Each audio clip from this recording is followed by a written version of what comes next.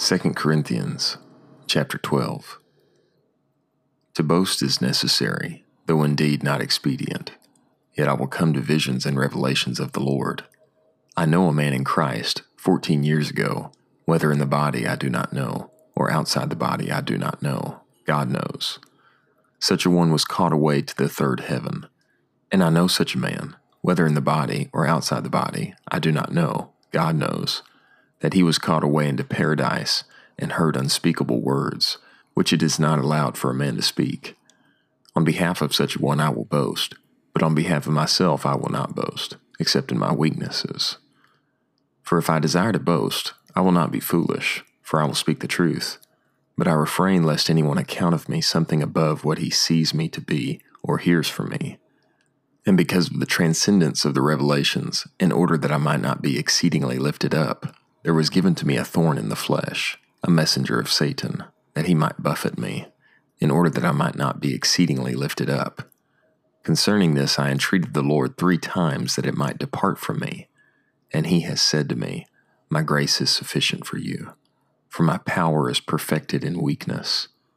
Most gladly, therefore, I will rather boast in my weaknesses, that the power of Christ might tabernacle over me. Therefore I am well pleased in weaknesses, in insults, in necessities, in persecutions and distresses, on behalf of Christ. For when I am weak, then I am powerful. I have become foolish, you yourselves have compelled me. For it is I who should have been commended by you, for in nothing am I inferior to the super-apostles, even though I am nothing. Indeed, the signs of an apostle were wrought among you in all endurance by signs and wonders and works of power. For what is there in which you were treated in a manner inferior to the rest of the churches, except that I myself was not a burden to you? Graciously forgive me this injustice. Behold, this 3rd time I am ready to come to you, and I will not be a burden, for I do not seek what is yours, but you. For the children ought not to store up for the parents, but the parents for the children. But I will most gladly spend and be utterly spent on behalf of your souls. If I love you more abundantly, am I loved less? But let it be so. I did not burden you, but, as some of you say, being crafty, I took you by guile. Did I take advantage of you through anyone whom I have sent to you? I entreated Titus and sent with him the brother.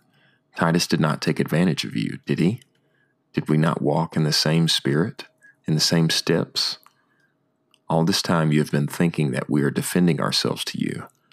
Before God in Christ we speak, but all things, beloved, are for your building up. For I fear that perhaps when I come, I may find you not such as I wish, and I may be found by you not such as you wish, that perhaps there may be strife, jealousy, outbursts of anger, selfish ambitions, slanders, whisperings, demonstrations of being puffed up, tumults. That when I come again, my God may humble me before you, and I may mourn over many who have sinned before and who have not repented of the uncleanness and fornication and licentiousness which they have practiced.